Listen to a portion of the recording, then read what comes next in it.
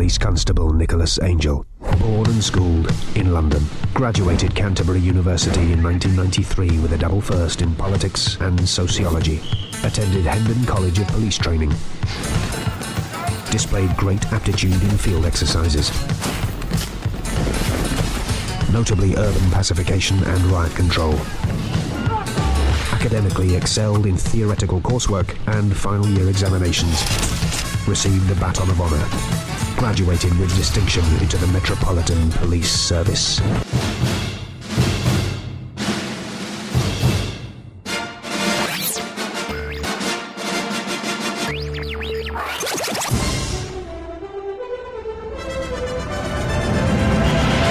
Well, where is it? There we go. Right there. And the thing and the whatnot. This is Film Sack.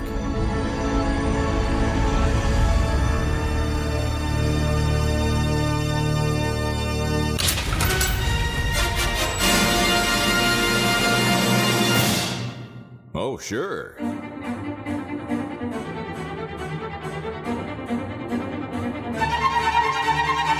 Hello, everybody. Welcome back to Film Sack. This is Film Sack, mining the very depths of film entertainment for all mankind. This is episode 389. I'm Scott Johnson, joined today by Brian Morning Sergeant Dunaway. Morning, Constable. Oh, hi. Oh, hi. This week on Fuzz Sack, it's no accident the bad boys of Film Review chased down a group of hooded figures from the Actors Guild of Great Britain. In fact, it was quite inevitable that we would get around to this satirical parody that features many classical sackable films. Bad Boys 2, Lethal Weapon, Die Hard, and Point Break. We've sacked them all. And now this. So sit back, grab those biscuits you lifted from the local grocer, and prepare yourself for some paperwork that looks a hell of a lot more exciting than it actually is. Also, stealing biscuits is wrong. Yarb. Oh, it's good to hear from the hound, isn't it? Also with us, Randy, you got a mustache, Jordan. Aloha, Scott. Brian. Hi. Randy. I'm Randy Deluxe, and I'm not going to say anything funny in this greeting. Great. Nope. Good. Not one funny thing. Great. I'm a serious podcaster with a serious record and a serious job to do. Stop expecting jokes. I'm the straight man, and I'm what makes strange situations funny. You see, if one of you suddenly went and you didn't have me around, that wouldn't be as funny. Right. See how that works? Yeah. Or do we need another? You want another one? Yeah, no, that's good. One more. I'm worried that next one might produce more than you were hoping for. Insert. Can you Here. facial shart? Yeah, you can. Turns out. And finally with us, Brian, bad case of mini church chin Ibbot. Oh, wow. No kidding, right? Yeah. Hey, so what's tough about a movie like this is that the most obvious element to write my film sack opening about are the quick cut segments that Edgar Wright uses in his films. You know, like the scene in the pub where they're ordering round after round of drinks, but you only see split-second images of transactions to indicate the passing of time. Yeah. The problem is that's a visual thing, and it's really hard to parody in an audio podcast. Until now. Ladies and gentlemen, I give you the very first supercut of today's film sack. Okay. Mining the very depths. Oh, hi! Did I ever tell you boys about the time? The very first supercut of today's film sack. Nice. Today's film is Hot Fuzz. Oh, wait, we forgot to play Fletcher's clip. Oh, Bill shoot. Nye, the science guy. What are you talking about, Dunaway? Benedict Cumberflap. Hey, what grossed Scott out the most? Edgar Wright Blu-ray edition box set. Hey, that's what's her name from that movie. I have clips. You want to hear clips? I don't know what this file is. I'm going to play it anyway. Film sack checklist. In 288 characters. Like getting church steeple through the chin. Hey, what's our next movie? It's pretty good. It was just missing That's the so true. some kind of cool music behind it. Yeah, we were talking about not letting this episode go on too long, and man, you just you took it too far, man. Yeah, you're taking I know, it. I think now we can Next episode. Yeah. Exactly. I think we've totally abbreviated right there. Dive right into next week. This has been an interesting choice for us to do Hot Fuzz. That's the movie, by the way, everybody. I don't have Fletcher today because he's not here. But the Hot Fuzz is this great movie that came out in 2007. Simon Pegg, Edgar Wright, directed by Edgar Wright, written by Simon Pegg and Edgar Wright. Nick Frost, of course, in this, and then a bunch of people I forgot were in it, like Martin Freeman and Bill Nighy and all these guys who are not in very long, but they Barely. Yeah, I mean, they're the kind of forgot they were in there. the sliver of Oreo on the outside. Yeah, there's a sandwich on this thing, which is great. The Oh, biscuit. and the other guy, I can't think of his name all of a sudden. The third one that was in the Coogan. Steve Coogan, yeah, Steve Coogan, which yeah. is great. Always good to see him. But yeah, It's really well done too, that whole scene, because it is like a British comedy actor hierarchy. yeah, it is. Well, it's a hierarchy, right? I mean, because Right. it's like, oh, Martin Freeman, he's kind of like the the direct supervisor, and then you go up the chain to Coogan, Yep. and then it's like, oh crap, we're up to Bill Nighy already. Like, at some point, Stephen Fry is going to walk out and say, "I own the place." But That's but then true. Yeah. they leave those guys behind in London, and they go out into the country to a little town where you have this whole other set of relatively successful, relatively famous people, and they all get a perfectly measured amount of screen time. It's fascinating, right? Yeah. Mhm. Like yeah. like Jim Jim Broadbent could really be like one of the top 3 or 4 in the film, right? Oh yeah. But he's just perfectly metered into it, and so is Bill Bailey and Timothy Dalton and so on and so on. They're Yeah. all like, Yeah.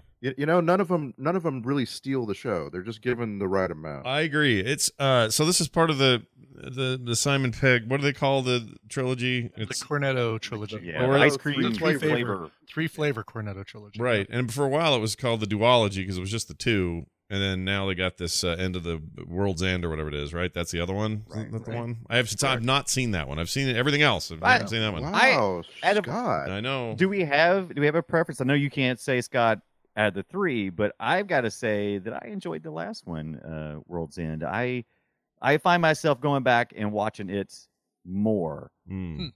Like Prior- my initial impact, I absolutely thought Shaun of the Dead was by far the best. But as I've gone back and rewatched them, I find the last one to be more rewatchable Well, and for it's me. like it's like a trilogy that speaks to film lovers and what they They're- emphasize, right? So Yeah. like you have people who like the first one because nothing ever lives up to your first experiences, right? Mm-hmm.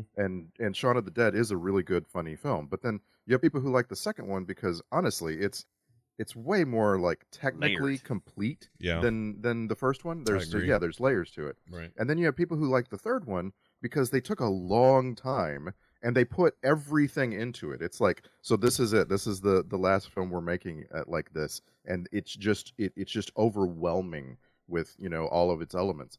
And I think it's really cool to ask people which of the Cornetto trilogy do you like the most. I'm shocked Scott hasn't seen World's End. I know. Mine too. I'm bugged that I haven't, and it's always been like this little thing in the back of my head. I'm like, why haven't you seen this? And it happened again last night. I'm like, why are you not? Why is that not on your list of things to see? And it just was one of those that I just missed the window on, and I don't know, just never got around to. But It's a lot I- slower than this one. well, I'll tell you what's hard about Hot Fuzz. To put on Film Sack, I think it's perfectly suitable for Film Sack, but I also cannot find I can't find anything to not like about it. Well, I know it is. That I'm- was a hard thing for me. Like my notes are pretty light. Like, oh my god, the music in here is great. And well, I don't want to talk about all my notes because Right. there are so few. I want to hold on to them to sprinkle throughout the show. But yeah, that is the tough thing with comedy movies, and this is kind of a parody. I wouldn't say it's just straight out parody of cop movies. No. It is to some degree, but it's still like all right, you've got your straight laced dude, you've got your small town that he's kind of forced to work in, Doc Hollywood kind of situation, or Mhm. dude from the city comes to the country. I think probably the closest comparison for me that I wrote in my notes was Dragnet. Oh, Dragnet's a good example, sure. Because Yeah, the especially people then turn down up to like they're cultists the- at the end. the cultists, exactly. Yeah. And we think it's this guy and it's this guy.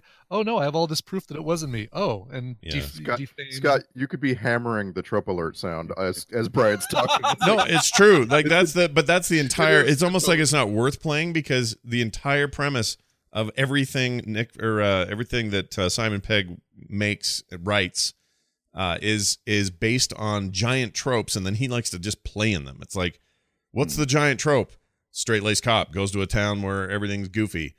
All right, good enough. Now let's make a movie in there, and it ends up being great. You got the Snidely Whiplash character in the who owns the store, and he's the richest guy in town, and you don't trust him. You mean Mr. One-Time Bond? What's that? Mr. Is that One-Time right? Bond, Timothy Dalton. Yeah, one-time Bond. Yeah, Band. one-time band, and you got the partnering of two very different cops, but in the end they're perfect for each other. Like everything is a trope, but it's like the trope is a burned out warehouse, and he goes in there and builds the coolest arcade you've ever seen. You know what I mean? Like Right. I find this stuff I like that analogy. so genius and so. There's like tiers of British comedy for me, and there's like the Monty Python style, and then there's the more straight The Office kind of style. Office style. Yeah, exactly. But kind of cringe-worthy style like that. Or there's these various kinds of things, and every once in a while somebody comes and plants a flag and goes, here is a new flavor and variation on the British comedy take. And Simon Pegg, absolutely one of those guys. And it'd be so easy to do a movie like this that focuses on the two main characters and a couple of the villains and not fleshes out any of the other characters. But all of the shop owner, the little convenience store owner with her one kid with a backpack per at a time, and all the different characters get a really good character development. The other cops each have kind of an unusual, gosh, I love the cops. quirky personality. Every cop is great. Every single character. Yes, Brian is right. No wasted characters across the board. Characters are great. Yeah. I only have one complaint about the film, and it's a derivative of the source material, which is the same thing I found in like Bad Boys 2. The movie is exhausting. About halfway through, I'm just so exhausted from, so much shit coming at me that I'm just kind of like, ugh. And I found myself a couple of times, I'm like, oh, I need a break here, Simon Pegg. Yeah. I need a break. Yeah. And there was no break. See, and I never felt that way. I felt I was on for the ride, and I love Edgar Wright's style of filmmaking. I love his weird cuts and stuff. That's another thing I haven't done is I haven't seen Baby Driver yet, which I hear is amazing. Oh, that's yeah. Great movie, no matter who's in it. And I loved Scott Pilgrim, and no matter who. Yeah. You know what, Brian? Me too.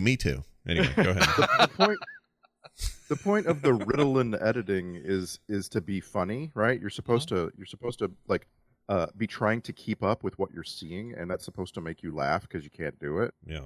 And I kind of felt like it's one of those things, and there's a lot of other elements in this film that the film starts off using them a lot, and then it sort of tapers off. Yeah. Because you're not going to have the same impact later in the film. Like you've already seen that sort of visual joke.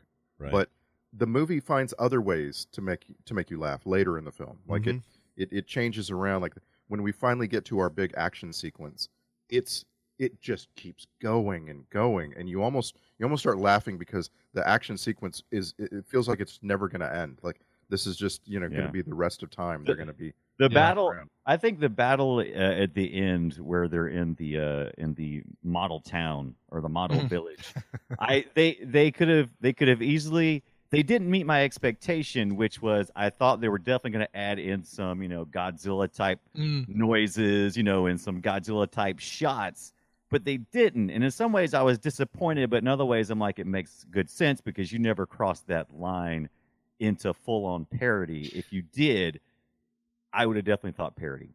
Right, Yeah. and you would have, if that had happened, you would have said, okay, I kind of expected that. And the fact that it didn't happen is like, oh, all right, well, they went just up to that line Yeah. and didn't cross it just to kind of say, we know it's funny. They're finding a little model town, and the shots looking up at the little buildings with these guys towering over. Right. It's hard to do like that. You could go full airplane if you want. And there were a couple of moments like when he did the yarp on the phone. And I went, that is right up to the edge of the airplane. Yeah. Or there was one other moment I can't think of what it was, but that they'll kind of creep up to it and then they'll back off so that I'm not taken out of it. I don't feel like any fourth walls are being broken. I feel like it's a living, breathing place, and I like that. I like that they don't go over the line there. And that's what makes those scenes where there's so much gore and like, a really bloody death, like so shocking because, you're lulled into this sense of like, okay, I'm kind of watching a comedy here. And oh my God, the top of that church just went down that guy's neck. It's Yeah. so Also, there's visually effective. Yeah. Yeah. Go ahead, Randy. it's also I like how the film establishes farce as normalcy. Yeah. Like Farce? if you so right. So if you let's just say you took the David Bradley jokes completely out of the film and said, watch this scene, right? And David Bradley, by the way, is the old actor who played Mr. Filch in Harry Potter, and he played Walder Frey and Game of Thrones. Come on, like we all don't know that. Like, I geez, love it. right? Well, his name is a little obscure, but I love I that had no guy. idea. I didn't have any idea who he was. Oh, Really? really? Oh, wow. I recognized him as Filch. Oh yeah, yeah. Yeah. Walter There's a- Frey, but I didn't know his name, the actor name. Oh, right. So there's a big protracted joke in this film where he's a country guy who's old and for some reason has both a swan and a shed full of ordnance, Right. and he can't speak in a way that people really understand. Especially from the city. And Yeah. if you took that and extracted it from the film and told someone to watch it, they'd be like, okay, this is all ridiculous. Yeah. But for some reason, because the film surrounds it with things like that, you just start to see that, oh, that's the normalcy of this universe that I'm in now.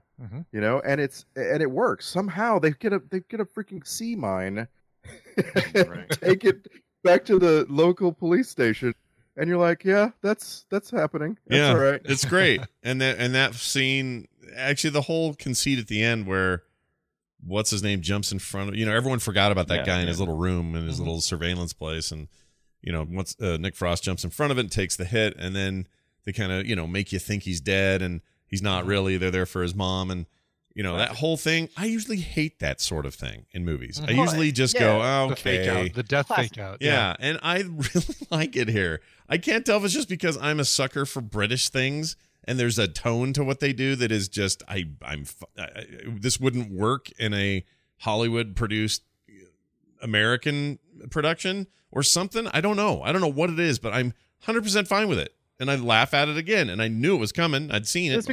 That's because they never took themselves too seriously in this movie. I mean, even though you took them serious, you knew that it wasn't too serious. So you knew that they had to play through that role. You knew that that's what was going on, right? I mean, so there was never in your mind going, oh, maybe he really did die. No, I mean, you knew exactly what they were giving. Yeah, you and you were squid. okay with it. You didn't feel feel like I was being manipulated or yanked around or any of that. It just feels like this is a great universe. Like, this is a fun place to be, and really is.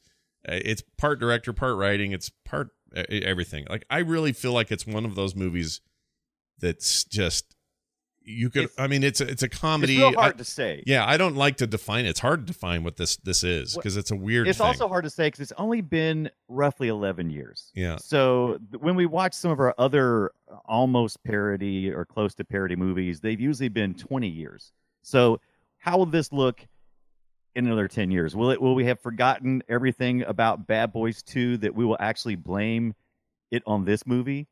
Now, we recently saw it. Yeah. So I think this of the three of them is going to age the best. It feels like the most timeless and sort of set into its own place. Right. I actually like Shaun of the Dead was amazing at the time, but I feel like it's aging really badly because It's been so done a many million zombie times. stories are being told since then. Sure. Yeah. Sure. Yeah. Yeah, and the the idea, world's- like Zombieland, I don't even think Zombieland exists without Shaun of the Dead.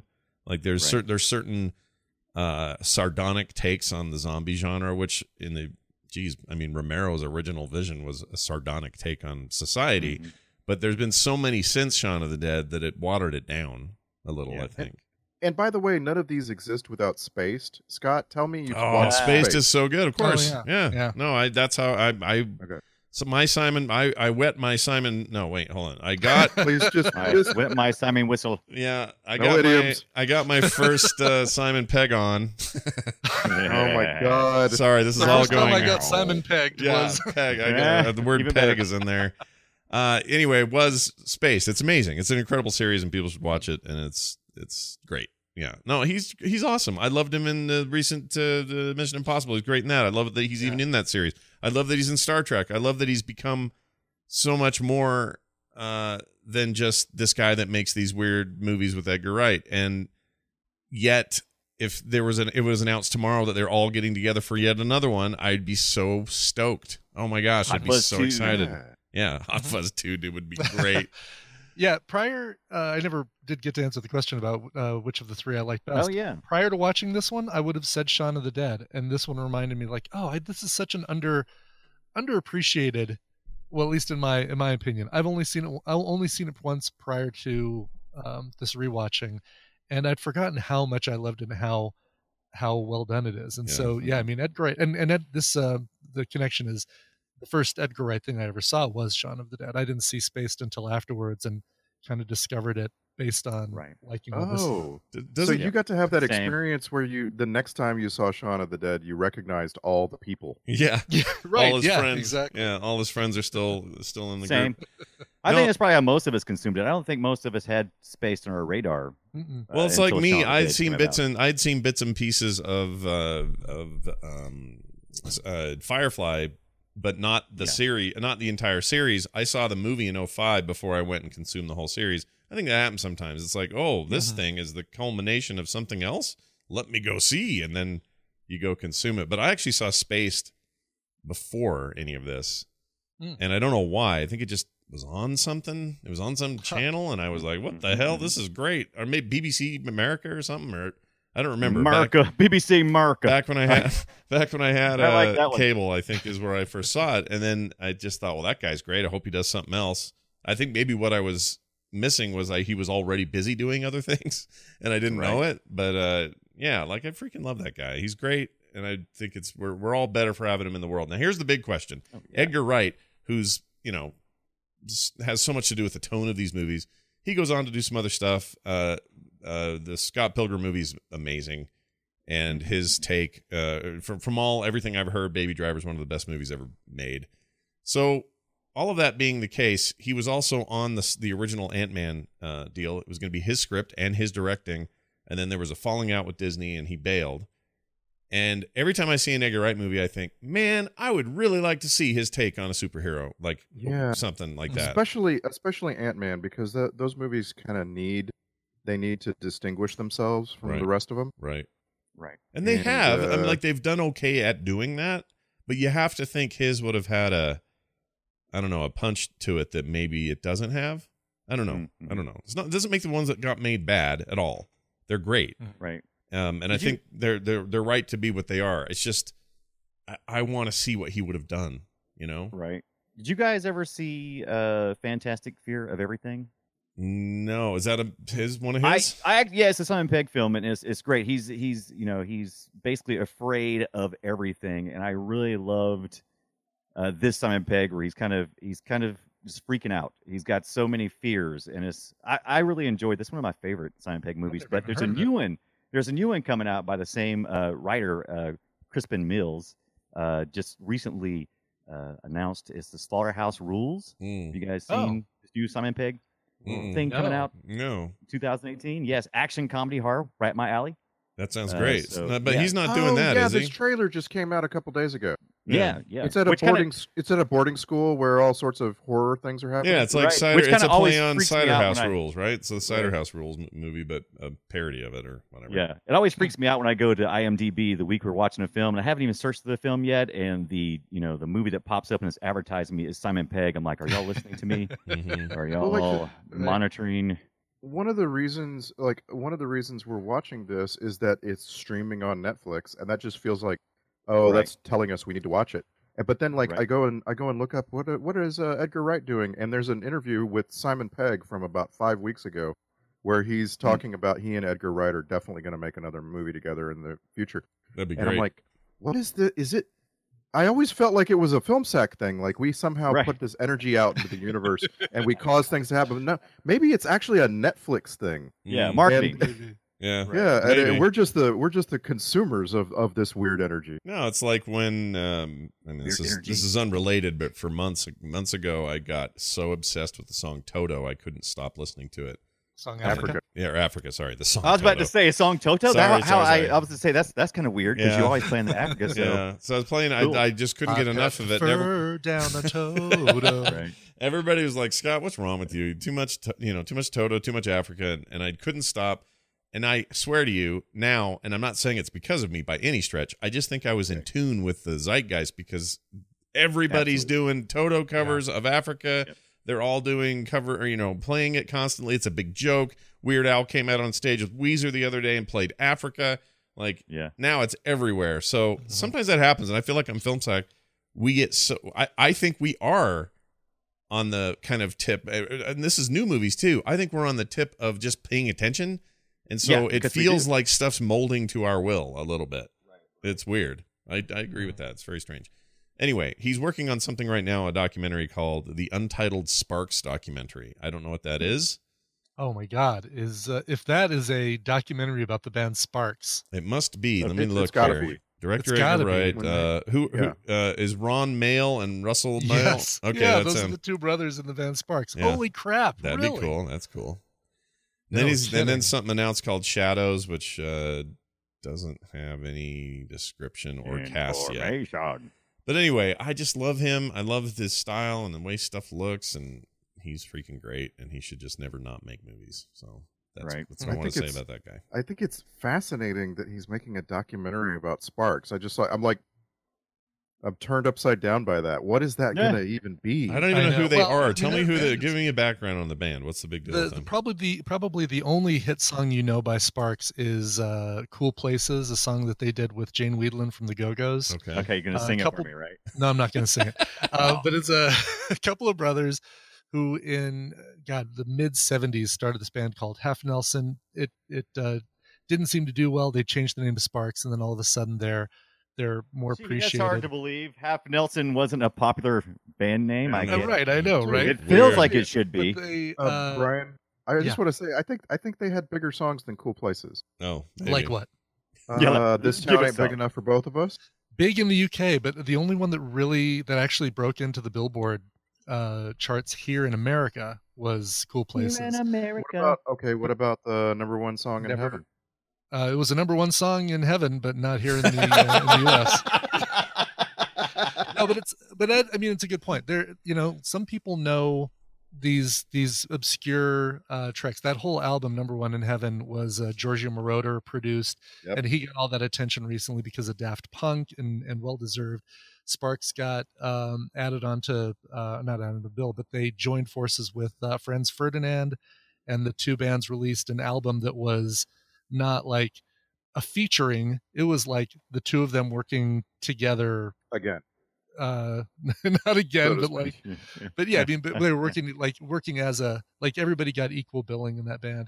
They've been one of my favorite bands for a long time. So to hear that Edgar Wright's involved with a documentary about these guys is that's exciting. That guy's got a bad really mustache though. That's a horrible mustache. It was kind of a Hitler mustache, and then in the 90s he changed it to be a very thin John Waters mustache. Well, the one in the 70s and the 80s looks like two Hitler mustaches hanging out. It does. Charlie Chaplin had it too. Yeah, but he had it before it became not so popular. Yeah, not so popular. Mustache hipsters. I love it. The main thing that strikes me as weird about Sparks is that they're still working, and you never ever hear about them. They've been doing things. They've been making songs and performing live, like in this current decade, and you never hear about them ever. You just brought up Toto, which a lot of people associate with the early 80s. Toto just played here in Irvine last week, and they were at the OC Fair. It was a big show. You hear about them. You never hear about Spark. They were just so weird. They could never get a foothold in mainstream music. Their music is very, very unusual. They have a song about, a couple of kids who are stealing food from under the table of a fancy dining party. They have a song about wait, didn't Jane's Addiction do that? Been caught stealing.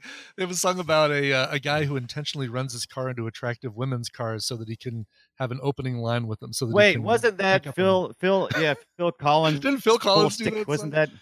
Anyway, but they've always just been too fringe weird to be mainstream, and that makes me want this documentary. Oh my gosh. If this gets attention for a band like this, that is, we did a whole soundography episode on them, obviously, because I said we have to do a Sparks episode, and just diving into their whole, the photos you're putting into our chat. They're amazing. Yes. They're amazing. Everything about this, I want more of You- whatever's going on here. They are. Here's a little fact, and then we can probably talk about Edgar Wright again, or the movie we're talking about. But Paul McCartney is such a fan of Ron Mael. Ron Mael's the guy with the Charlie Chaplin, Hitler, John Waters mustache. Yeah.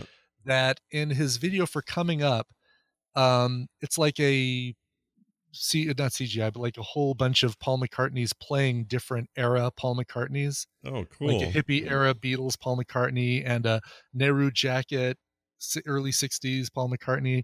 One of the only characters he plays in that video that's not Paul McCartney is Ron Mael as a keyboardist. So you get Paul McCartney playing that guy with that mustache. Oh, I love that. That's awesome. Yeah. Well, all right. Sparks, Super documentary. influential, but not super mainstream. Well, and influential. You mean Sparks, right? Sparks to like- other musicians. Influential. Influential on like other synth pop, right? Like you don't. They're No, really it's like- narrow.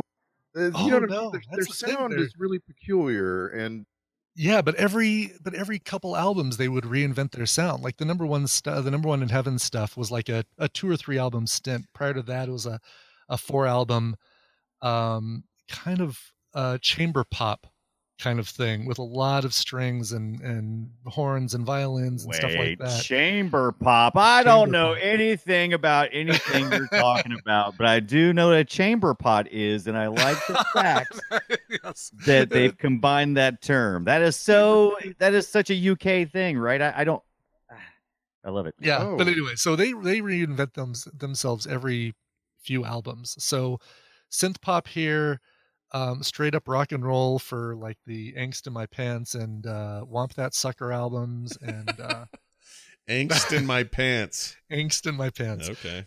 They do tend to latch on to puns, and then certainly in later albums they'll find a pun they really like, and then they'll make that the repeated line throughout 90% of the song, and it's kind of where they've kind of lost me a little bit. But prior to like 1995, everything Sparks did I ate up.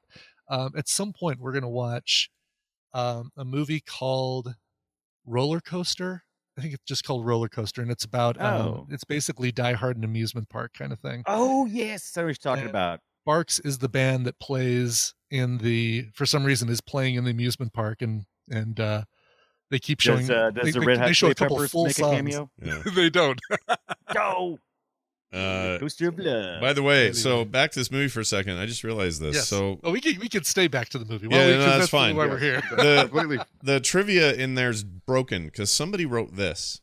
This film completes what Simon Pegg and Edgar Wright refer to as the Blood and Ice Cream trilogy, which That was an early name for it. Yeah. yeah, but then it says But it here doesn't the other. complete It it. says But it here. doesn't complete Yeah, it right unless here. You know 2 completes 1 and 2. Well, hold on. 3. This is even worse. It says here the other 2 are Shaun of the Dead in 2004 and Hot Fuzz 2007. This is where Where are I you got getting it was Hot Fuzz. They only Yeah, mentioned so 2 somebody movies. Copy and pasted from. Are you getting that IMDb or Wikipedia? Well, I am D freaking B. I'll tell you, man, our source materials like Wikipedia and IMDb, I don't know if we're becoming more versed and we're seeing the errors or if the errors are just increasing, but I have noticed that in the Yeah, movies that So we've I- watched make recently. sure I have as well. make sure that you don't find that interesting. Make sure you don't click to find that interesting. You know, I don't Is there a find- way to say I find Click that it, I found click it it, click uninteresting? Yeah, this is very uninteresting. I want to be able to say to it. Nobody. I'm looking at this one on this page, Chris and nobody's. Pine and Robert Downey Jr. were both considered for the lead in Hot Fuzz. That I'd shouldn't that one's say. probably fake too. They shouldn't say. Do you find this interesting? The option should be. Is this fake? And you know what I mean? Like, can we have a crowd It should fun? just be a button that says "I call bullshit." Yeah. just a little button that says. Yeah, With a link of Matthew McConaughey. Wasn't that his deal? look, they got Jeff Bezos money. They can afford a Player to new launch. link. Get in there and fix that, you bastards. Anyway, how many? Okay, trivia time. How many? How many confirmed Game of Thrones actors in this film? Go. One. Are there some unconfirmed ones? No. Before we- No, they're all. only one confirmed in my head. There's only No, two. two. Okay. Yeah, I caught 3. Oh, right? So all right. Who'd your the third? Hound, Yeah, the Hound. Yeah. So Yarp. and then Which I did Walter not Frey. realize until afterwards. Holy cow! Right. Yeah. I didn't either because Oh, really? Yeah. he's Yes. not nearly as houndish in this one. It's when he Right. said Yarp, and that I went, oh, It's okay. like the guy goes from having no hair to all the hair.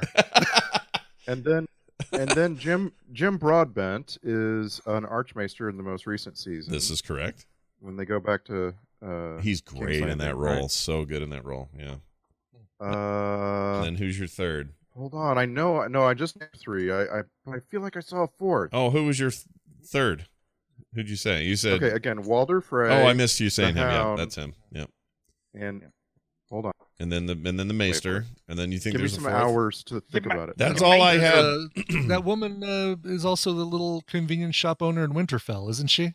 No, only one White Walker in there at a time. No, she's she's an NPC in Silvermoon. Come on now.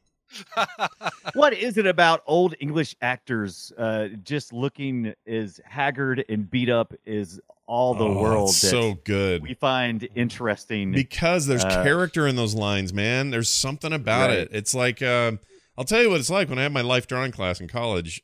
We would get, I may have mentioned this before, but we get lots of young, naked 19-year-old, 20-year-old girls who were just trying to pay for school and would come in there and pose. And as cool as that may sound as I'm saying it, that would get boring. What would get interesting is when some 90-year-old man would come in and he would pose and How do I draw this flesh flap? and this It makes no sense. but like the angles and the way the bones have moved around for that guy and the way his face was cut was so much more interesting to draw and paint. Like I think that's what it is. I think there's something about these old, especially British guys, that just make them so. That's because they fascinating. don't try to fight it. That's one thing I gotta say about the United Kingdom and people not in America. They embrace their age with grace, whether people appreciate the way it looks or not. They embrace it. Yeah, people like Judi Dench she is growing old very gracefully, and she's fantastic to look at. You look at her and go, oh, so much character in this Because they older own woman's it. They don't- face. Yeah, They're not trying to fight it. They own it. They I- go, okay, I'm I heading. agree.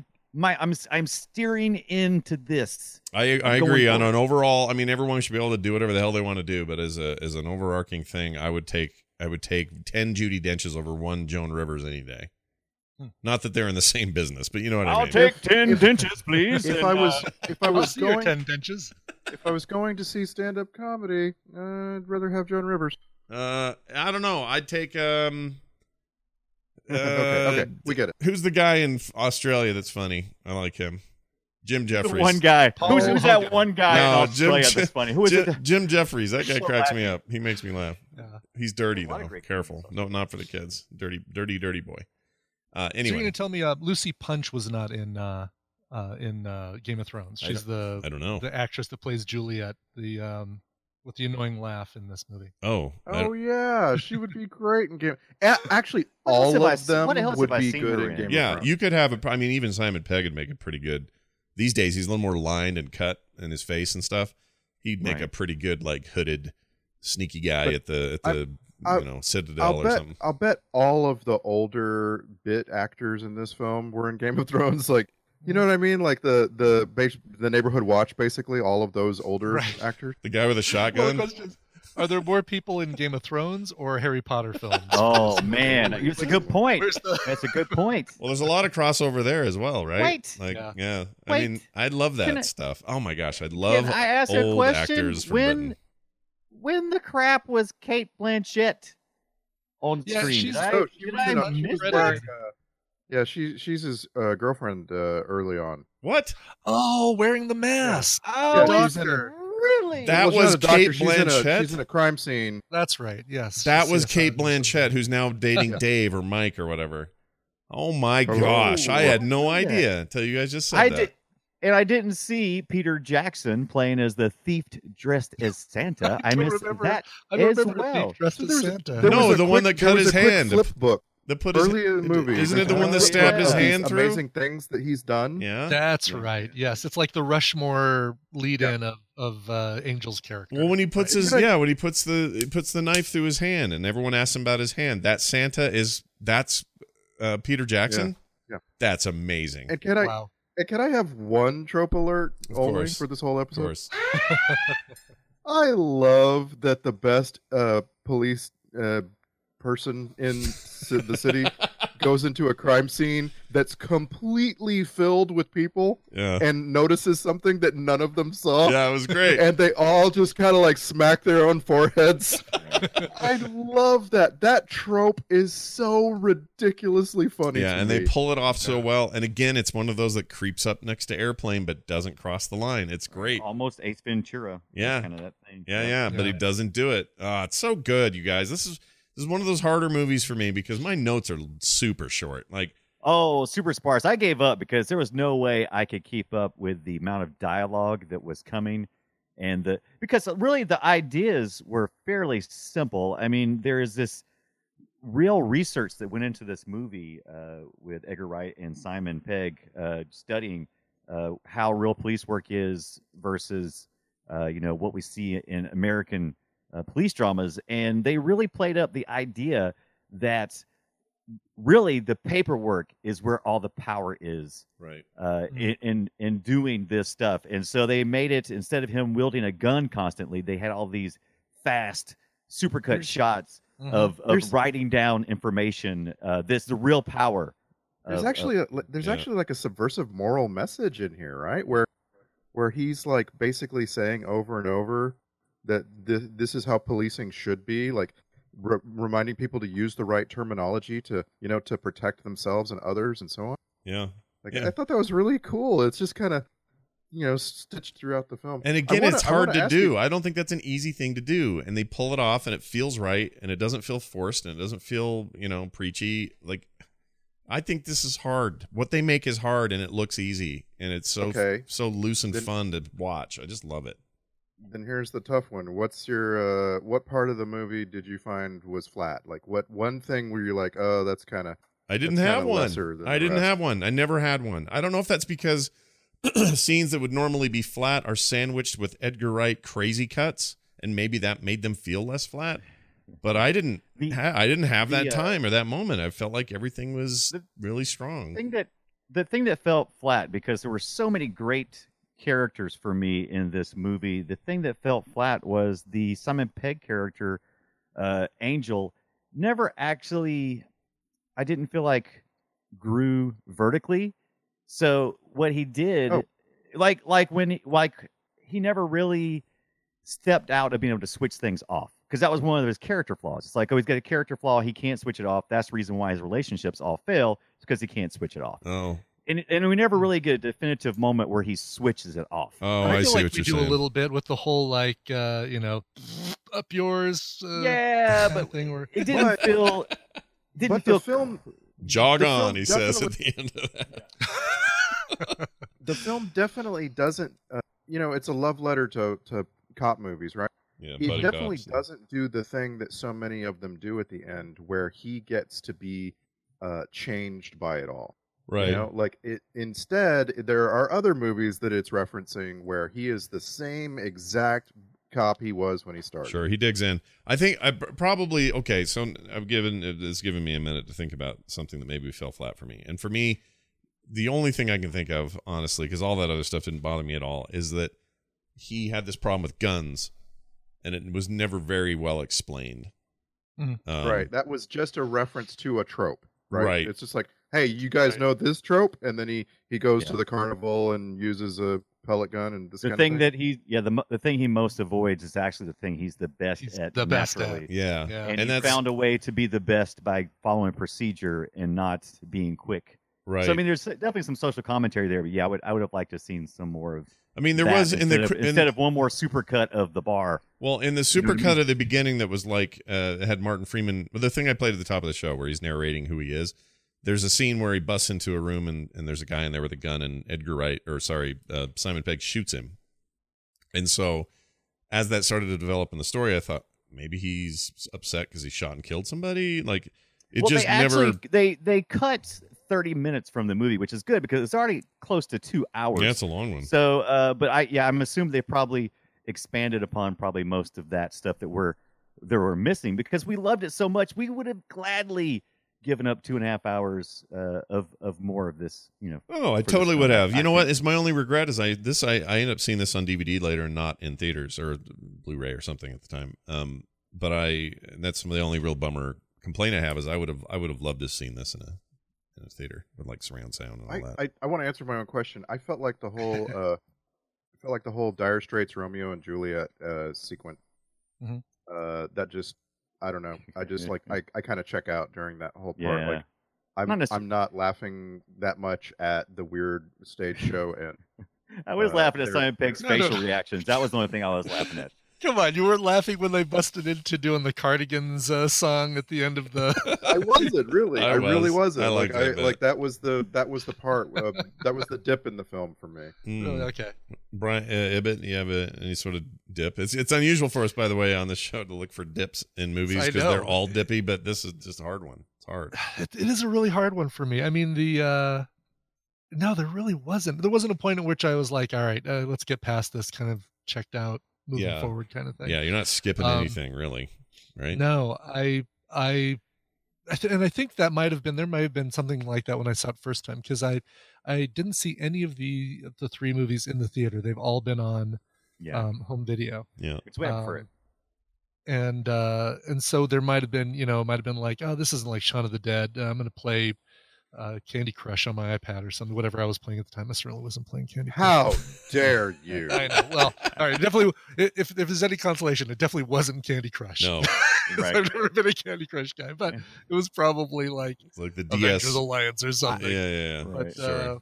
but I'm that might have glad I been like a was at- checkout point the first time I watched it. I'm glad I was at home watching it, because I'll be honest with you, movies that most Simon Pegg movies in my area, in a mixed environment of viewers, is going to be not well received by most.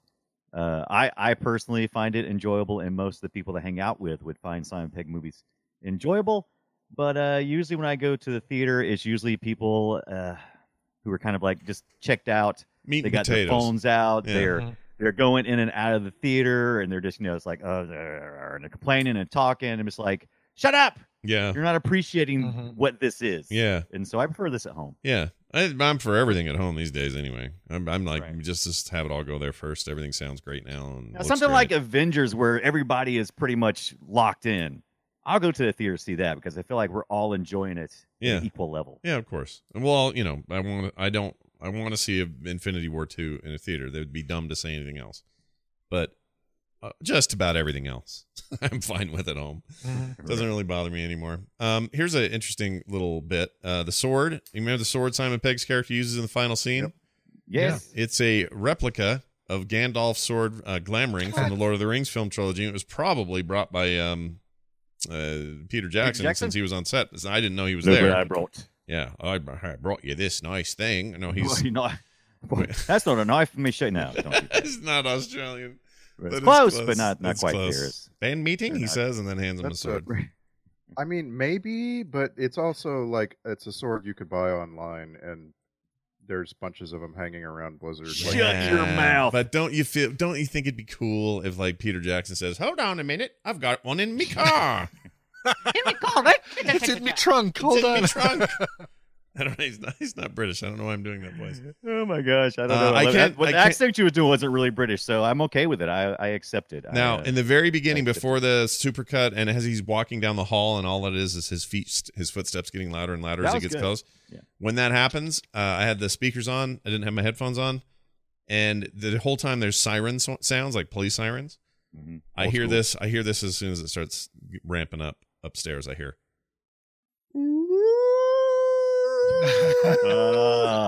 Doggies. My dog Raider, started howling howling. at that? That's yeah, hilarious. howling at the top of her dog lungs. Yeah. So I had to put my headphones on, and she was fine after that. But yeah, Aw. it was great. Also, as far as anything gross, nothing grossed me out. I did think that it was very effective to have Timothy Dalton's neck the way it was, and I thought it was very believable his neck? looking. But nothing grosses me out. When he impaled him? Yeah, but Yeah, nothing on a nothing church steeple. grosses me out because it's all so crafted to be ridiculous that it just nothing's gross, and nobody you kissed were- weird or did I'm anything. sure you were a little tiny bit bothered by the thing in the tavern, what are the pub where the guy's just peeing openly. Oh yeah, I didn't the like pee that. going all over the seat. Yeah, I didn't like Yes. that. I didn't like that. You're right. Okay, that's gross. I'm with you there. But then again, I don't know. It's like maybe it's the British stuff. It just none of It is the all, British stuff. Yeah, it's all comes You know, off I as don't- different. It's hard to explain. I don't eat biscuits all the time. And I'm not talking about American biscuits. I'm talking about English biscuit cookies. Yeah. I don't eat those all the time, but when I do, I get a craving occasionally. And watching that, man, I was like, oh, it's time to head to Publix and get me some biscuits tomorrow. Yeah, a big tin of them, like one of those big round Yeah. metal things. Yeah. Mm. I'll tell you who's got a lot of them. World's Market. You ever been to World's Yeah, Market? You World's guys have Market has those? all that Yeah, stuff. Costco's World So Market, many yep. biscuits. Yeah, Mhm. love it in there. I like that place There was because they have weird hot sauces, and I love getting those. Mhm. Bring those. And home. those Torani syrups, man, like a wall of Torani syrups, and those are the Yeah. best thing to get. Like if you make some iced tea, just get a little bit of that sugar-free peach Torani syrup, and instantly you're Yes. at the Olive Garden. Yep, and there's all, and you're there, and then your family, and then How did I there's get at the Olive Garden? there's all. Right up here. They're always they always have weird pickled shit there. I love it. Oh. It's like weird. It's like, oh, you want some pickled horse fingers or whatever it is, and you're like, yeah, As I long as it's do. not pickled shit. Yeah. Horse fingers. So I don't think horses have pink fingers. Sorry, it's a bad I example. wanted to draw your attention to the trivia for one last thing. Because this trivia, over and over and over, it says the movie is just like this other movie. The movie is just like this other movie. And it gets really, really boring. The very last piece of trivia, I'm just going to read it to you. Okay. The film has a similar plot to Outland. In that film, Sean Connery stars as a policeman who is transferred to a mining colony on Io, which he soon investigates the deaths of miners who are dying from an addictive narcotic. As he investigates deeper, he's targeted by hitmen and discovers the administrator of the colony hired the hitmen to kill him, and they're behind a drug ring, blah, blah, blah, blah, blah. And then for some We saw it reason... on Film Stack. Yeah. And yeah, for some reason it goes on to say Sean Connery was the first James Bond. Timothy Dalton made 2 movies in the 80s. And I'm just like, name Film Sack episode 30. Wait, come That's on. right. That connective tissue is loose. Yeah, some loose tissue, kind of like old British actors.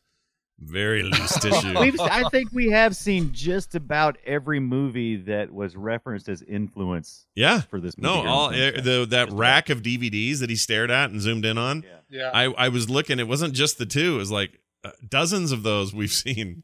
Like, Well, it's and the great. trivia says that one of them is Zombie Party, which was one of the early titles, or one of the titles of Shaun of the Dead in other countries. Oh, really? So if I went to Yeah. like Zimbabwe and wanted to see a movie, I'd Right, go it's see called Zombie Zombie Party. Oh, that's awesome. But then there are other films that this one references heavily that we haven't seen for sure. Like, we haven't watched Chinatown. We haven't watched Mad Max, the first one. No.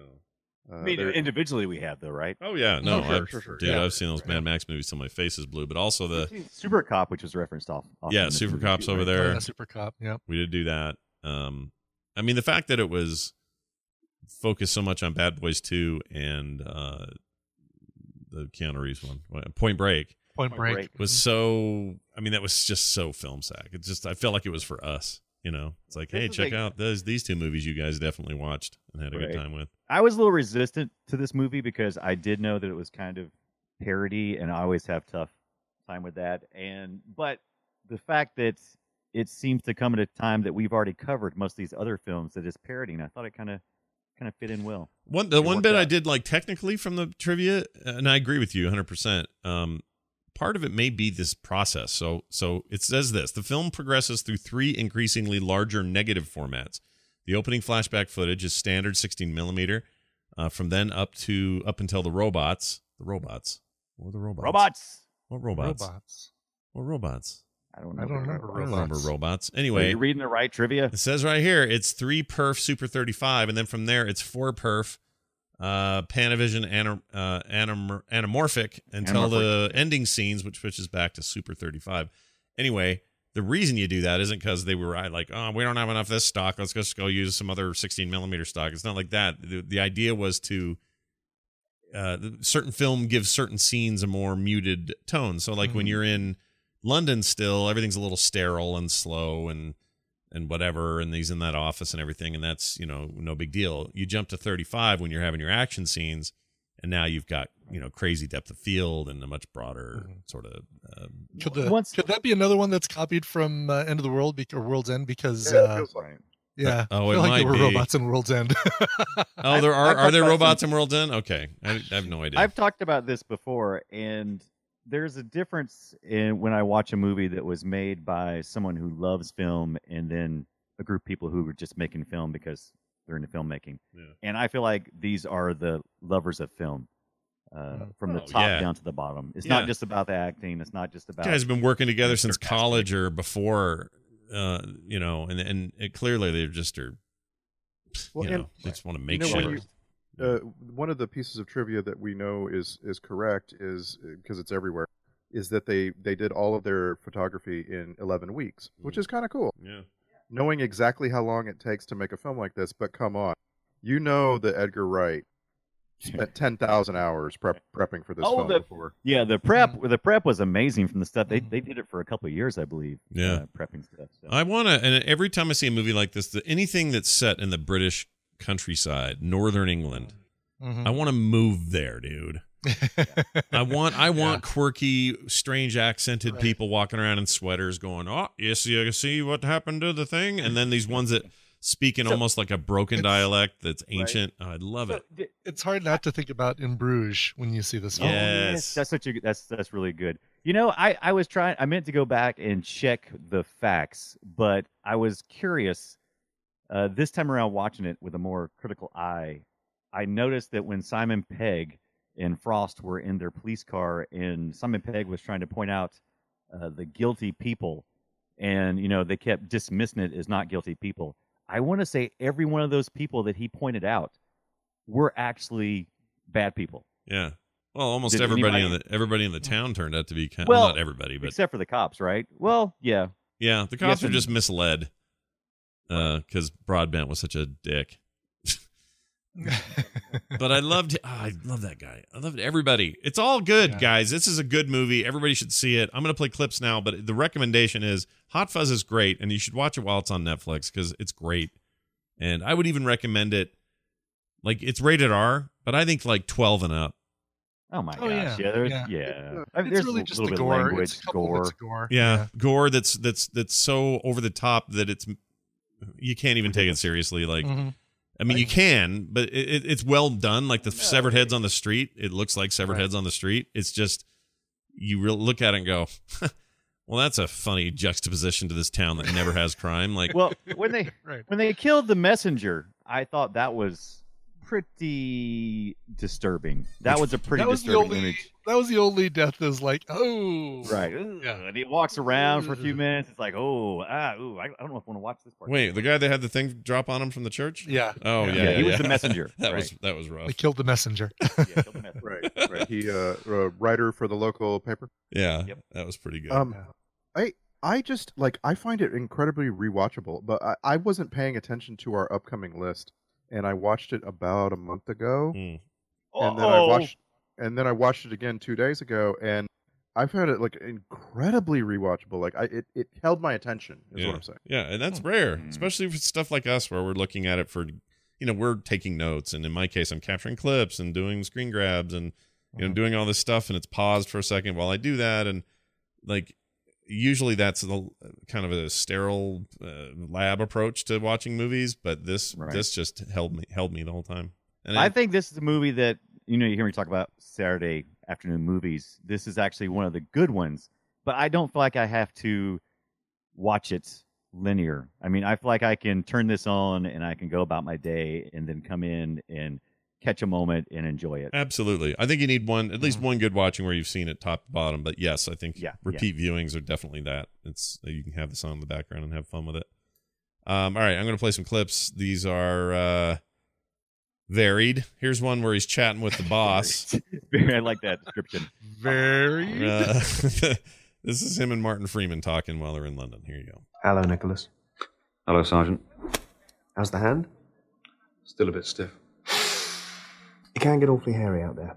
I'm surprised you weren't snapped up sooner for a nice desk job. That's what I did. I prefer to think my office is out on the street. Indeed you do. Indeed, you do.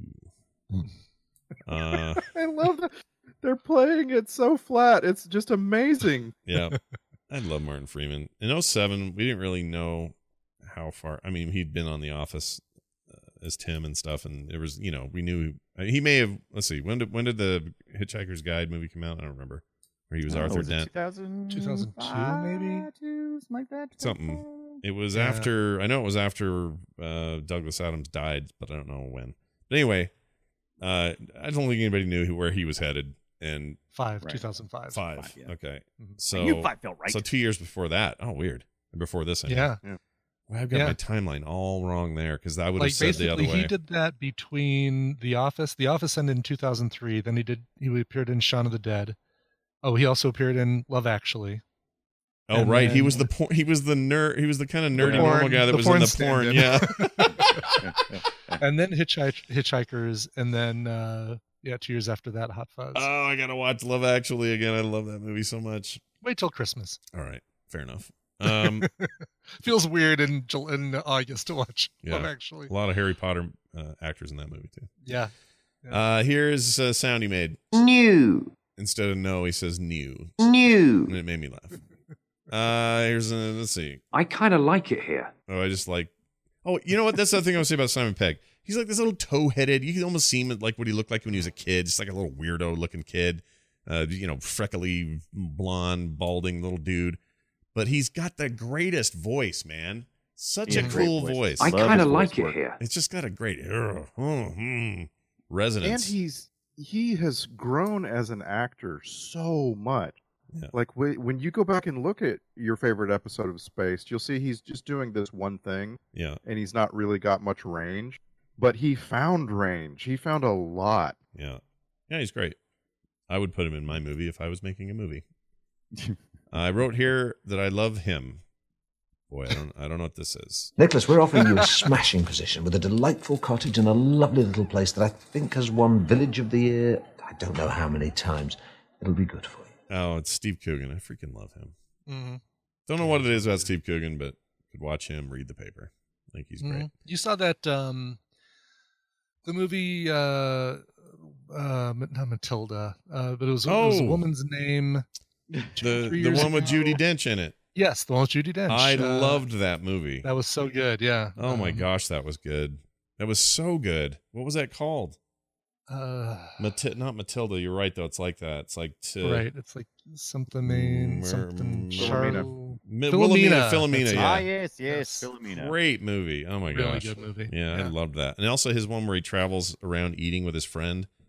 So- and it's a lot of it's improv. I can't think of what those movies Yeah, are so called. those trip movies Yeah. or shows or whatever you want to call them. The first one is pretty good, Yeah. but then they start coasting on the first one. Well, they get a little dark because they start making really bad life choices, and it makes me sad in the movies. Yeah, I love the but first it's one, just though. like watch their first The Trip because it's fun and it's it also has some sad bits, but it's like mostly comedians, two comedians ad-libbing on each other, and they've picked out all the best stuff. After that, I don't recommend it. I kind of agree. I think it peters out, but it's good stuff in the beginning. Here's Bill Nye. What does peters out mean anyway? What Peter is- out. That's something you get arrested for. No. Right. Peters out. No, it's if something runs out, it's like that. Oh, I know what it's supposed to mean, but what is I don't know. I always said it growing up. I wonder if it's regional. Yeah. I don't know if you heard that much growing up or not. Let's see. Peters. Where it comes from. Yeah, I No. mean, obviously it means to just kind of fade off, trail off. right, but right. To diminish But I don't gradually know. and stop, dwindle to nothing. The hot water always peters Oh, out. Man, now I'm thinking it's because after your after your business, it just kind of fades away. Is that Oh, I see what you're saying. kind of? Yeah. Is it? I don't think Okay. so. I don't think so, but I like that. I like that. Right. Oh, I don't Deflates. like it. I don't like it. Yeah. Ew. I don't like that at all. To lose intensity or dwindle in strength, just like when Um, you peter I'd out. love to go again, love, but I'll fade it out. I'm all painted out. That's Australian. Here's Bill Nye talking. If we let you carry on running around town, you'll continue to be exceptional, and we can't have that. You'll put us all out of a job. With respect, sir, you can't just make people disappear. Yes, I can. I'm the chief inspector. I love him so much. Ah, foreshadowing.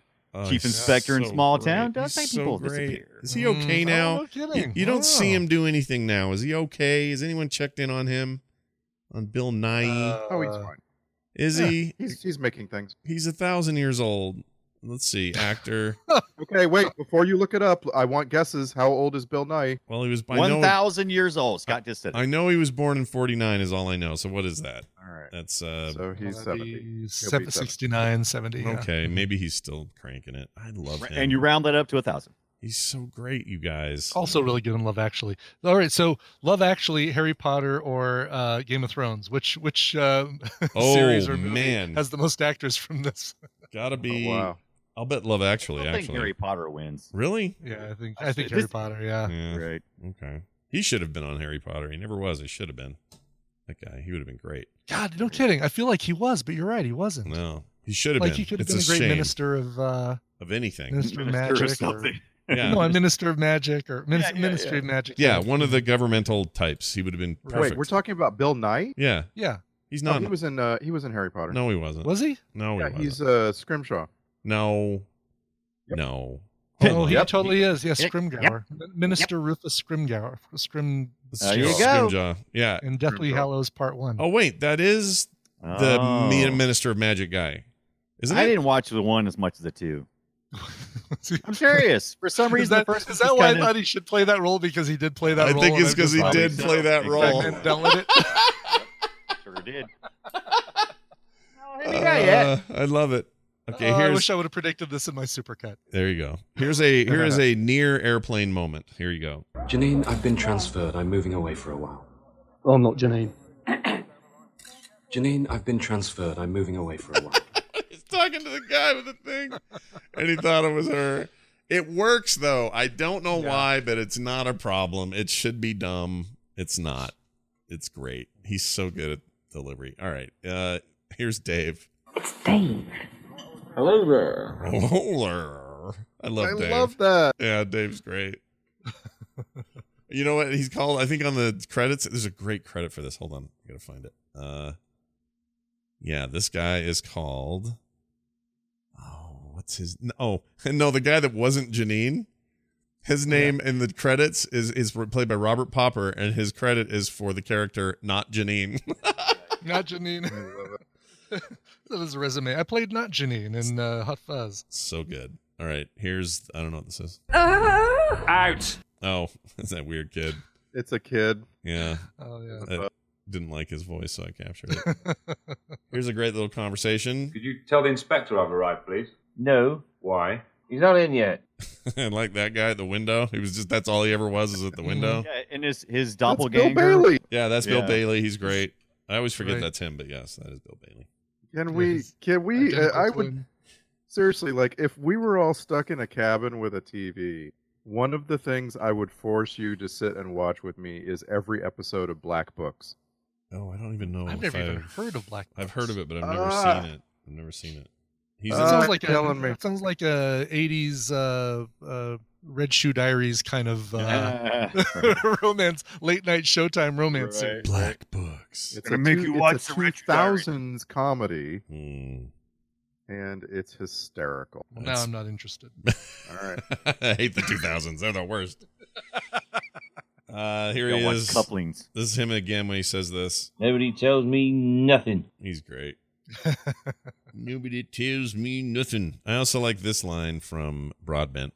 And he had one thing you haven't got. What's that, sir? A great big bushy beard. That's my favorite. That was a payoff later on. Yeah, it Like a was. great big old bushy beard. Man, they had a lot of dead people down there. That was crazy. All those Oh, kids, yeah. all those hoods, they called them. Right, and the gypsies, traveling gypsies. Yeah, and the gold guy who does the statue crap for money. Oh, the golden it's still mine. preserved. Yeah, Like yeah, perfect, Even perfectly the kid- preserved. Even the kid they just arrested in the purple jacket, like, is rotting, but gold mime dude is like perfectly preserved in Yeah. his gold paint. In position again, very very airplane-esque, but they don't ruin it. I don't know how they don't, but Right. they don't. Here's the cop who you couldn't understand. He's very sorry. All right, there's him. Here's I don't know what this Can is. you describe it to me? It's about 2 foot tall, long, slender neck, Yeah. kind of orange and black bill. Anything else? Like, it's a swan. That's what's his name? From many things, including he co-wrote The Office, but Stephen Merchant. There you go. Yeah, Sweetly. Yeah, that's a fun little cameo there from him. Caliban. Yeah. Caliban from Logan, right? There you go. Oh yeah, dude. Oh, I forgot how cool he is in that. He was great. So I need to watch Logan again. I need to make that a priority. Boy, Yeah, you got to watch it in the black and white.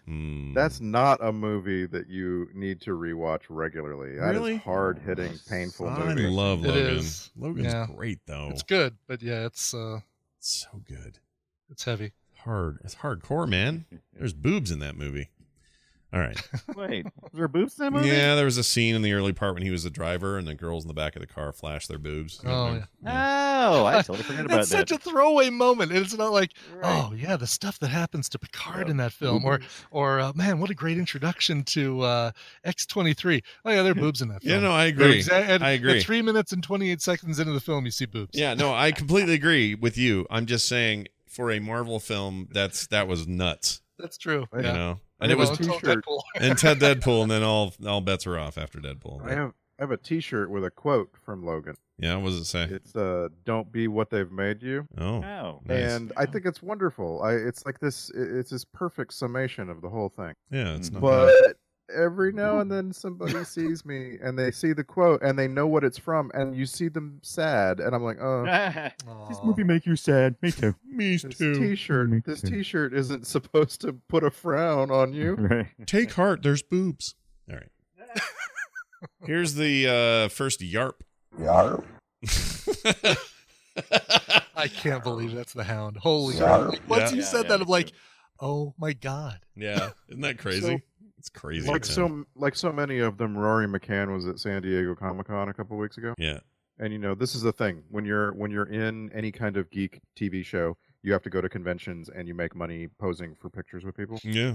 Yeah. And so a bunch of Game of Thrones people were there. They were all doing the picture thing. And Rory McCann in these pictures, you see a convention goer next to him. He looks like an American redneck. Yeah, he totally does. Strangest thing. Absolutely. Yep.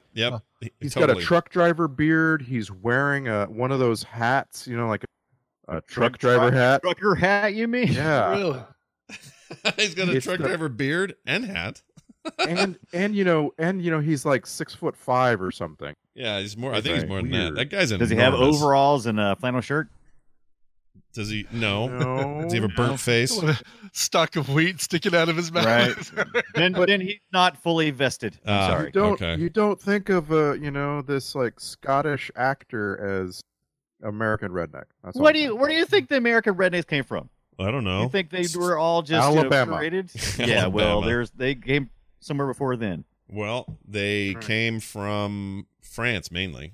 Like most of the South is like French You blood. think that? You think that wrong? I know that. That's how they. That's You know that for a that's fact? where those ships landed You know and that for dumped a out a fact? bunch Yeah. of French. That's where the French Cajuns came from. We ran. You're talking about that South, Yeah. Well, what South are you meaning? South Carolina. Oh, and like up higher, yeah. Georgia. Yeah. That's not. Oh yeah, way up there. We're practically Yankees.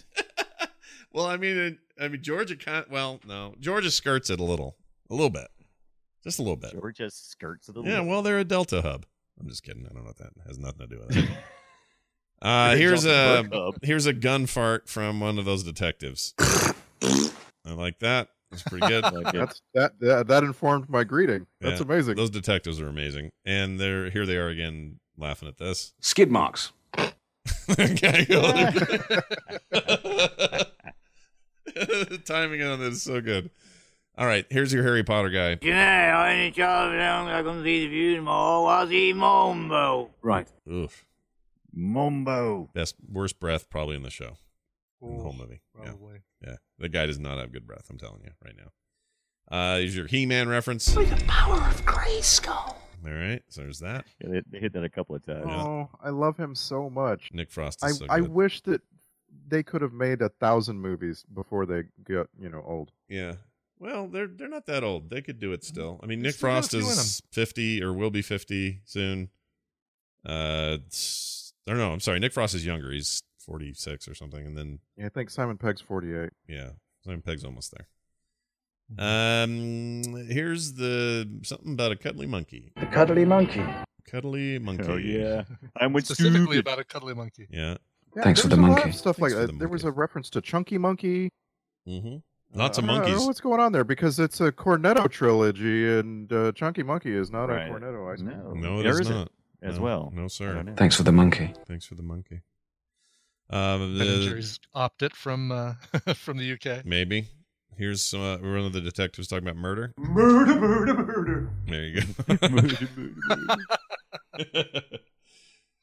Here's the jog on reference. Jog on. That's pretty good. Okay, maybe that was the spot that informed my greeting. Might have. There was a few fart sounds, a lot, and I think Yeah. all well done. Also, anytime something would fly in from the other side of the room and hit someone in the head, like a garbage can or something, I would laugh. Yeah.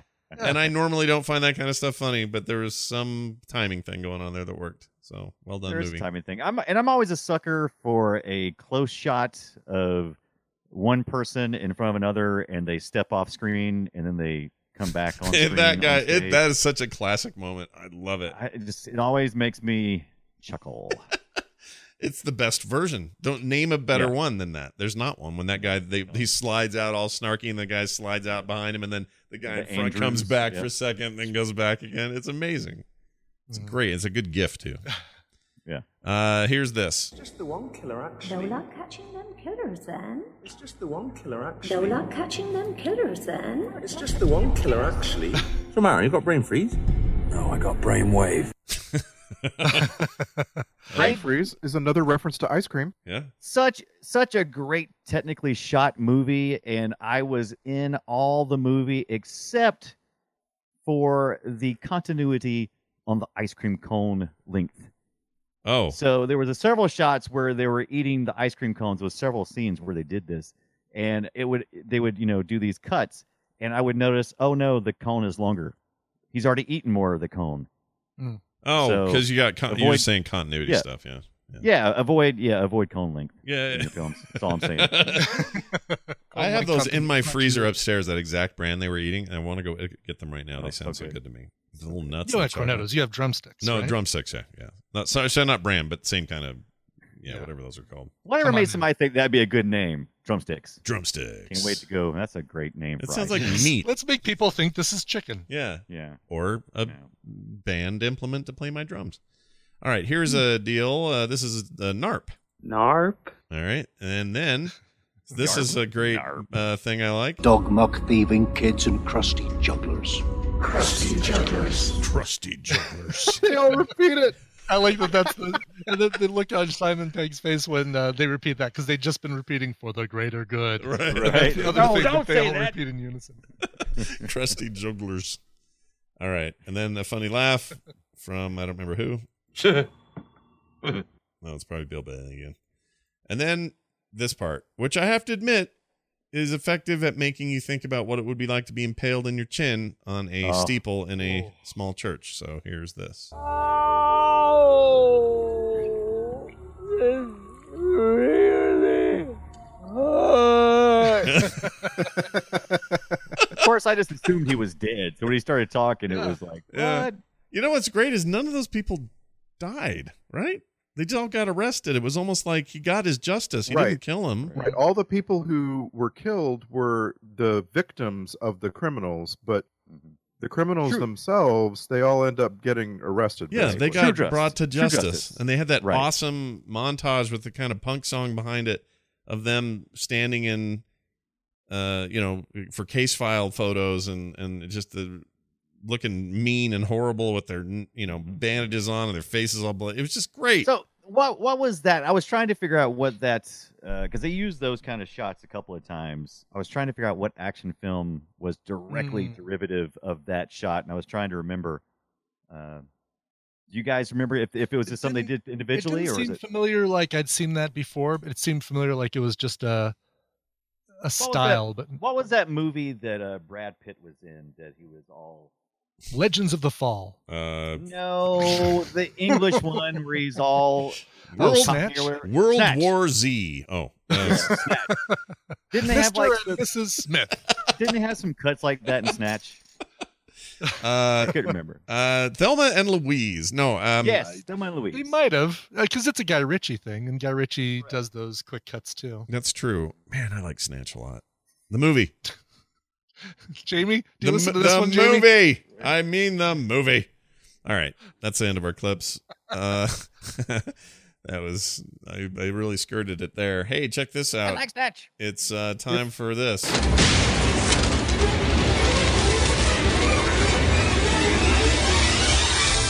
The Film Sack checklist goes like this. Nothing wrong with this movie. Check. This movie is great. Check. This movie rules. Check.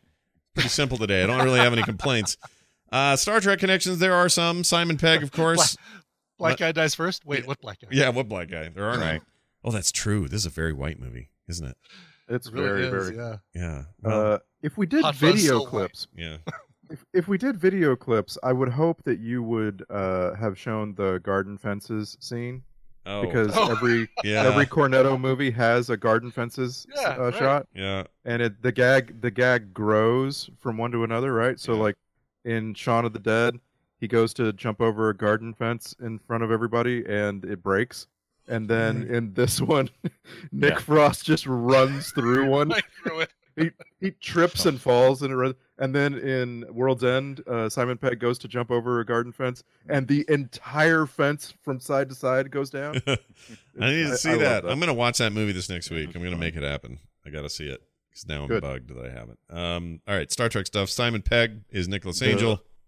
He is in the JJ verse as Scotty. Michelle Wright, executive in charge of production, was also production supervisor on Star Trek Generations. Those are your only two, though. That's it. No more Star Trek people. But what more do you? I mean, when you get like a major hitter like Simon Pegg in the Star Trek universe in this film, that's a win. No, it's Don't need great. anything else. The guy's has got cameos in Star Wars. He's got he's got his hand in every geek cookie jar. The fact that he's not in some Marvel thing is shocking to me. Like, what's going on there? Get that going. All right. What else? Oh, the soundtrack, I'd give it an R for rad. I thought it was great. Perfectly suited for everything. All good. Such great Kinks music. Like, they pull a couple of tracks from the Village Green Preservation Society album, including the title track. Yeah. And then Goody Two Shoes, you heard at the beginning of the show. Yeah. Adam Ant, Romeo and Juliet by Dire Straits, my favorite song ever of all time. Oh, I didn't know that. Soundtrack. I didn't know that. Of all time. Wow. Of all time. I apologize for complaining about that. I felt like that was so shoehorned in there, where it's playing in the car as Timothy Dalton's driving by. Yeah, I mean, it didn't need to be, because at that point you don't know that they're playing in Romeo and Juliet, but it's just this quaint little guitar intro. But I love Dire Straits. So Apparently, this is what Edgar Wright does. Like, he sits and puts a lot of effort into getting all the music just right in his movies. Yeah. Baby Driver is probably the one everyone tells me the most about. I need to see that too. Scott Pilgrim vs. the World is his music, love letter. Oh, it's so good. Yeah, I don't know. I mean, it definitely is, but the music is used so much to such great effect in Baby Driver. Yeah, I need to see that thing. It's streaming on, I think, HBO Go. Oh, well, I have no excuse. I'm going to watch it. Oh, no, I take that back. It's streaming on the Showtime app. Which now you have an excuse. Now I have an excuse. Well, me too. Maybe you can watch it on Amazon Prime. Oh, well, all right. I'll go look. Hey, the Twitter post. This is where you guys sum it up in 280 characters or less. Let's start with Randy Jordan. Hot Fuzz. Edgar Wright's best film? Yeah, there. I said it. You want to take this up to the chief inspector? You could. Take it higher. Brian Dunaway. Brian Dunaway. Hot Fuzz. Like dual wielding with no handlebars. Car door. Jog on. Oh my gosh, I forgot about that lady. She really took a fall. And then finally, Brian Ibbett. Randy, we almost came to blows. Hot Fuzz, the best of the Cornetto trilogy? Yarp. Completely underappreciated for its brilliance? Yarp. The best thing Timothy Dalton ever did? Narp. Marp. I gotta say, I am a huge fan of his two James Bond films. I know they're bad. I know they haven't aged well. I know I want to watch them with you guys because they are so fun to me. Yeah. But here's the thing: Timothy Dalton was the closest of between Roger Moore, Sean Connery. I mean, even to some effect. What's his face? Who did one? Daniel Craig. No. The one. The guy who just did one. hold on, I know the it. non-actor. Great documentary. Hold on, Dan. Shit. Slippy, Slappy. No. McGillicuddy. Yeah. It was there for a second. I know. Yeah. James Bond, one and done. Who was it? Come on. Frick. Anyway, I know it. I'm letting Scott twist in the wind. I've already Googled it. I know what it is too. George Lazenby. Lazenby. Yes. Great documentary, by the way, on Hulu if it's still there. It's still there. They made it, right? They're going to host it. Their own that's documentary. right. Anyway, among all those actors, Timothy Dalton was the closest to the dark, brooding character in the Ian Fleming novels. Not necessarily the one in the later novels, but but he's got that kind of like, looks like he's partially thinking about what's going on and also partially hating the world and hating what happened to his life. Yeah. I want it to be Daniel Craig, but Daniel Craig is a different kind of Bond than the novels. Yeah, he's the blunt object. Yeah, I love him. I like him a lot. Oh yeah, all this. He's America's Bond. All this. British guy in a British production is the America's Bond. I really want all this Idris Elba talk needs to hurry up and just be a thing because I really think he would be interesting. I don't know if that'll ever happen, but I like the talk of that. My least favorite was probably Pierce Brosnan, not because I don't like Pierce Brosnan, but because it was Pierce Brosnan, and that's all I could think about was I've seen this guy in Mrs. Doubtfire. I've seen this guy, in the Remington Steele thing, which was basically James Bond ripoff. Like, it was just hard for me to get around that and not see him. We was all begging for it at one point in time. I believe everybody was like, "Yeah, you did great." Mm-hmm. So like and then they gave us what we wanted, and we was like, "This wasn't as good as we were hoping." Yeah. For me, in all of them, the ultimate, most steeped in Bondiness Bond moment in these movies is when he goes back to Skyfall in Skyfall. Yeah. And so I always stop and go, okay, in their prime, these different actors, how would they have played through that sequence? Yeah. And Pierce Brosnan doesn't seem like he would have pulled it off. Yeah. Like, I could imagine Sean Connery doing it. I could imagine Roger Moore in his prime going back to Skyfall, but not Pierce Brosnan. Yeah, maybe not so much. By the way, I was just checking on Sean Connery here. You got to check on him once in a while. She's checking on him. Just checking his Facebook page. He's what's his status today? 87 years old. Got a little bit of a sore throat. I'm not feeling all that well. 87 years old. He can't find his car keys. Yeah. And still retired, obviously, and I don't know where he lives now. But I always worry one day he won't write back. Yeah. It's just scares me that he's going to get announced dead. So. Again, rest in peace, Sir Roger. He lived to be 89. That's just amazing. Mm-hmm. Yeah. Oh no, Roger Moore did just fine. Yeah, he was my favorite Bond. He was the D. Martin Bond. He hits. He was the first Bond I was introduced to because he was the first Bond that I watched when I was old enough to actually want to watch a Bond movie. So he'll always be my Bond. Just like Rainbow Scarf is the only Doctor Who that I'll ever accept. You'll only accept Rainbow Scarf. Rainbow Scarf, my favorite of the Powerpuff Girls. Yeah, I was gonna say I didn't know you were a brony over there, Dunaway. You got like right. Rainbow Scarf. No, that's true though. Yeah, Roger Moore was the first one I saw in a theater. The first James Bond I saw playing James Bond in the theater. Yeah, and, that is something. That is you never forget your first Bond, I guess, kind of thing. This is true. Oh my gosh, I found a picture of Sean Connery when he was 18, and he is just a little kid, man. Weird. Well, anyway, I wish they'd. I really like Idris Elba, but I wish they'd find someone who fits all of the who ticks all the boxes to play James Bond who was younger. Like, people keep coming into this role in their 40s, and then that's going to age them out faster than I want. Oh, I see. Really what you're saying. like there to be, yeah, someone like Sean Connery who could play bunches of them. But if you go too young, you get Cody Banks. Yeah, I don't want that. You get Frankie Muniz, what you saying? Yeah, it's got to be somewhat older, and he's got to be an older, established, sophisticated spy. Yeah, he's got to be late 30s at the earliest. I don't want someone younger than that. If they're younger than that, it's weird. For me, I always want him to be Scottish, and like I say, Ewan McGregor would have been amazing if they'd started on with him when he was 30. Yeah, I could see that. Have him do that. Have him take that path instead of the Obi-Wan path. Oh, there's this picture of Sean Connery walking around last year with his wife. He's old now. He looks fine. He looks fine. Are you looking back at the sheet of paper that came with his Christmas card that said what he's been working on for the last year? I just like to see, there he is, just kind of strolling around town. He's got a cane now, but he's all right. My granddaughter attended her first day of preschool today. We named the dog Indiana. Yeah, I don't know what's going on. I just miss him. I miss him in movies. And the last thing he did was that terrible comic book adaptation that turned out so bad. I don't remember the name of it. What was it called? Oh, you're talking about League of Extraordinary Gentlemen. League of Extraordinary Gentlemen? That wasn't.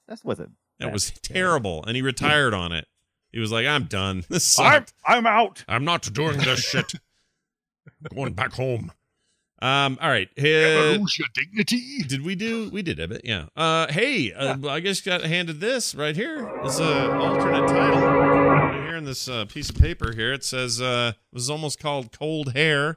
Now, you have to think about it for a second. Yeah, got it. No, I got it. It's the opposite of Hot Fuzz, see? Sure. Yeah. Or Old Man with a Huge Green Coat. That was almost the name. Yeah.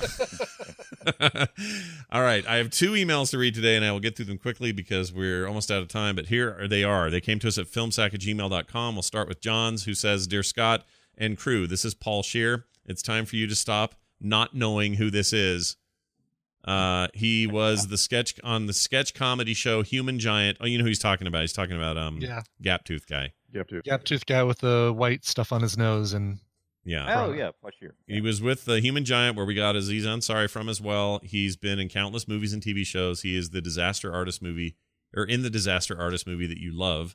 Most importantly, he runs a bad movie podcast just like yours. It's extremely popular. They've covered many of the same films you have on FilmSack. Which is why I mentioned that podcast multiple times. Yes, you did say all this. You should listen to a few episodes if it's a show you would enjoy.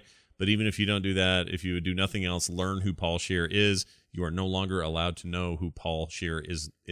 I'm no longer not to know. I will learn him. I wasn't really familiar with him, so I will educate myself. Yeah, this is from He is John. one of the most foul-mouthed people on the TV show Veep, which is an achievement in and of itself. Wait. Which character is he on Veep? I've watched Veep. He's the character. He's Stevie. He's a White House, not a White House aide, but he's like a lobbyist or something. So yeah, I think so. Right, I think he's a lobbyist. All right, I just watched a bunch of that. Why do I not remember him? He has the gap tooth still, right? He totally does. I don't know. Yeah, that's a thing you don't. I finally when you're known as the gap tooth guy, you don't get rid of it. I finally saw that. I mean, Letterman wouldn't get rid of his. Absolutely not. No. I finally saw He's that got scene. room for a whole extra Tom Cruise tooth in there, though. Oh yeah. Well, don't we all? Yeah, and he's in Fresh Off the Boat. That Galaxy Quest TV reboot they're talking about. He's going to be the lead. Oh, really? I didn't know this is the same guy. I've listened to this podcast. Weird. Weird. I'm sure they could still get Tim Allen. No, he's redoing That's his a bad other idea, thing. though. He's making Nowadays, his. Tim Allen's done. What's his other thing though? He's coming. He's done. show- He's got a huge hit. He's got a huge hit TV show right now. Yeah, Last Man Standing is being relaunched. So it got canceled and they're relaunching it. So he's going to be busy. Plus they got Toy Story shit to do. I don't know. He's kind of a dick. Let's see. Shit. Paul Moran wrote in, says this. Hey, Scott, Scott, Randy, Brian, and Brian. He messed it up because our order is different usually. Anyway, just wanted to give you a huge thanks for the show. You've been, I have been having cancer treatment over the last year, and it's not been working very well. Your show and the Frog Pants Network have kept me sane and entertained. As a present, I give you the finest example of angry acting by the one and only Pierce Brosnan. Take care, you kids, Paul. Well, Paul, first of all, I hope that's changing for you and that hopefully treatment is effective. We feel bad about that. Never like to hear when any of our fans are having trouble like that. But thank you for this clip. I'm now going to play it. Here is angry acting from Pierce Brosnan. Here you go. What goes on in this town is none of your business. As long as I'm living here, it is. Then maybe you shouldn't be living here! Well, that's easy. He did a lot of that. He did a lot of that in Dante's Peak as well. Is that what this is from? That was good. That was not from Dante's Peak. This is from what movie is this? What was that from? Adam and Joe? Huh. I was not prepared. No, I wasn't ready for that. I'm shocked right now because I was so not prepared for that. Yeah, no, it's awesome. Thank you for that, Paul. I'm going to clip that out and use it for things in perpetuity, and we hope you do better, man. Let us know how that goes, and we're glad the show's there for you. We'll always be here for people like you. All right, that's going to do it for the show, but before we leave, our next film is not a film at all. In fact, next week we have people out of town, so what are we doing? We're doing a Star Trek The Animated Series episode. Watch along, and that we like to do those once in a while, especially when we're out of town. So we're going to cram that in and make that happen for the 18th. So if you're worried there would be no show, there will be. Worry no more. Yeah, worry no more. And we'll be back to normal after that one. That's going to do it for us, though. Filmsack.com is the website. You can always send your emails in, just like Paul and John. A couple of apostles here, just realized. It's fantastic. Wow, or some Beatles, right? Or some Beatles, yeah, very well said. Ringo, where my email at, Ringo? Where's your email? Filmsack@gmail.com is that email address. You can follow us on Twitter @Filmsack, and you can find all of us that way as well. Filmsack.com's got everything. It's all linked out, all of our previous episodes, all that stuff. Still no YouTube until I get word on how we deal with studios doing takedowns. I still haven't fixed my strike, so we're working on that. Anyway, that's gonna do it for us, for me, for Brian, and for Randy. That's the order. Murder. We'll see you next time.